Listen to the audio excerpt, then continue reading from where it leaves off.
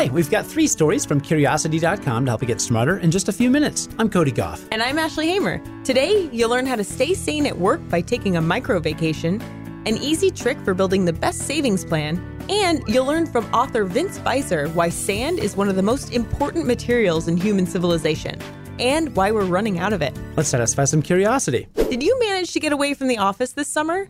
Because it's healthy to take a vacation from work. Don't feel like you missed your chance, though, because we've got some advice from a time management coach that might help you use up those vacation days and stay sane at work. I like it. Yes, I feel like I need to take this advice. I feel like you do too, Ashley. Not that I don't like seeing you around the office. Sure. In 2017, 52% of American workers with paid vacation days left some of them unused. That added up to a whopping 705 million unused vacation days overall, or 2 million years, which is about how long it's been since humans appeared on Earth. And working too much has been linked with heart problems, mental health issues, and a decrease in work quality in general. But a recent study by Glassdoor found that worries about job security are the main reasons people don't take vacations. So what can you do? In an article for Harvard Business Review, business owner and time management coach Elizabeth Grace Saunders advocates something that's brilliant in its simplicity: micro vacations. That's when you get out of the office, but you use a day or less of vacation time. And even just one day comes with a lot of benefits. You won't have to find a replacement to handle your work, you won't come back to a mountain of emails, and you can do a micro vacation once every couple weeks.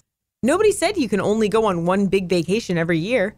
You might want to avoid taking a Monday micro vacation, since a lot of people send important emails on Mondays and you don't want to come back to a zillion messages in your inbox. But how does a 3-day weekend sound? Take off a Friday once in a while.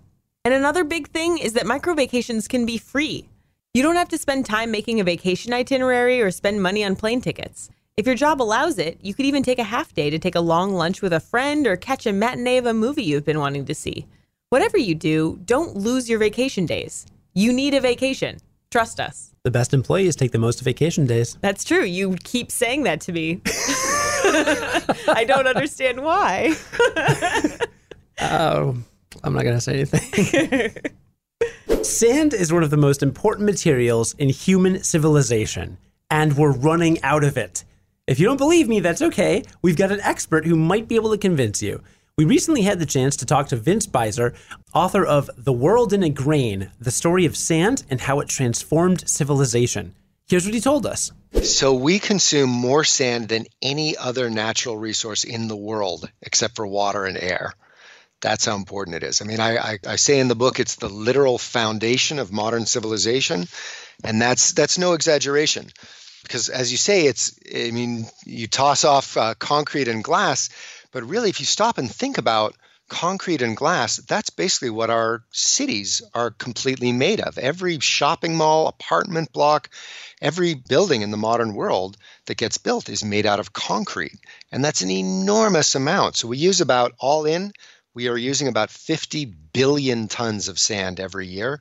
That's enough to cover the entire state of California, about 2 inches deep, every single year. That's quite a bit. That's quite a bit. I've got a giant world map on my wall in my bedroom, and right in the middle, I'm sure you know what's there, it's Africa. And right in the northern part of Africa, there's a big old desert. So how can there be a shortage if the Sahara exists? That's a really good question. And the answer is because that desert sand is basically useless to us. And the reason for that is the grains are the wrong shape.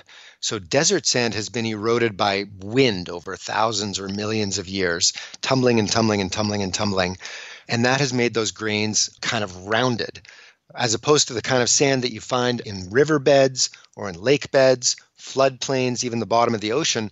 That sand tends to be more angular. It's got a lot more angles and corners to it, so it locks together the way that you need it to form a stable structure. So the thing that we use sand, by far the most thing that we use sand for the most is concrete. And to make concrete, you need those sand grains to lock together.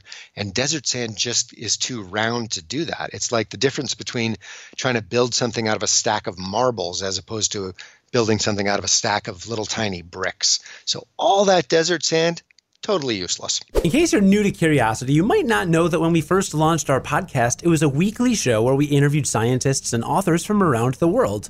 Well, backed by popular demand, we've been producing brand new feature-length podcast interviews for our supporters on our Patreon page. And our next episode features Vince Beiser.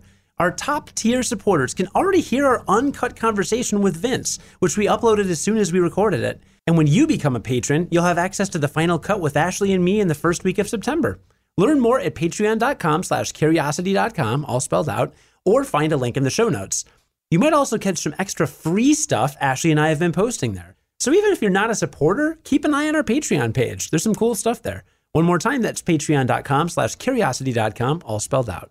Marketing researchers think they've figured out the secret to setting a budget and sticking with it. And it's not about thinking about the future. It's about thinking about the present. This is cool, and savings is pretty important. Yeah, it's cool how they're using psychology to help people save more money. I love psychology and money. It's the perfect combination. It's like peanut butter and chocolate. Based on research, if you want to save money, then your focus should be on the process and not the end goal. A small shift in strategy could be huge for your bank account. In a 2014 study, participants were introduced to two different saving styles.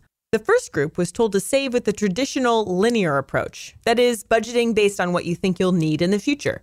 The second group was told to think cyclically. This saving style bridges the gap between your present and future self. How? The future is hypothetical, but the present is actionable. If you do something now, like save money, you're more likely to do the same thing next month. Current actions predict future actions. And participants in the second group who budgeted cyclically saved 78% more than the future-oriented linear group. So don't think of saving money as a means to an end, like if I put away money from this paycheck, I'll have a better cushion for when I go on vacation in a few months. Instead, think of it as a regular habit, like flossing your teeth or paying your bills. If you save this month, you'll probably save every month, and your bank account will thank you down the line. And hey, if you save enough money, then maybe you can take a full vacation next year, not just a micro vacation. Although those are good too. They are. Yesterday, we asked you to review our flash briefing skill if you're an Amazon Echo user, and wow, did you deliver. Thank you so much to M. Estes and Mel for leaving us thoughtful and positive reviews. We really appreciate it. And thank you, Paul Norwood, for recently leaving us an awesome 5-star review on Apple Podcasts. Ashley and I read every bit of feedback that comes our way, positive and negative, and believe us when we say it's super helpful and that we're listening. Read about today's stories and more on Curiosity.com. Join us again tomorrow for the Curiosity Daily and learn something new in just a few minutes. I'm Cody Goff. And I'm Ashley Hamer. Stay curious. On the Westwood One Podcast Network.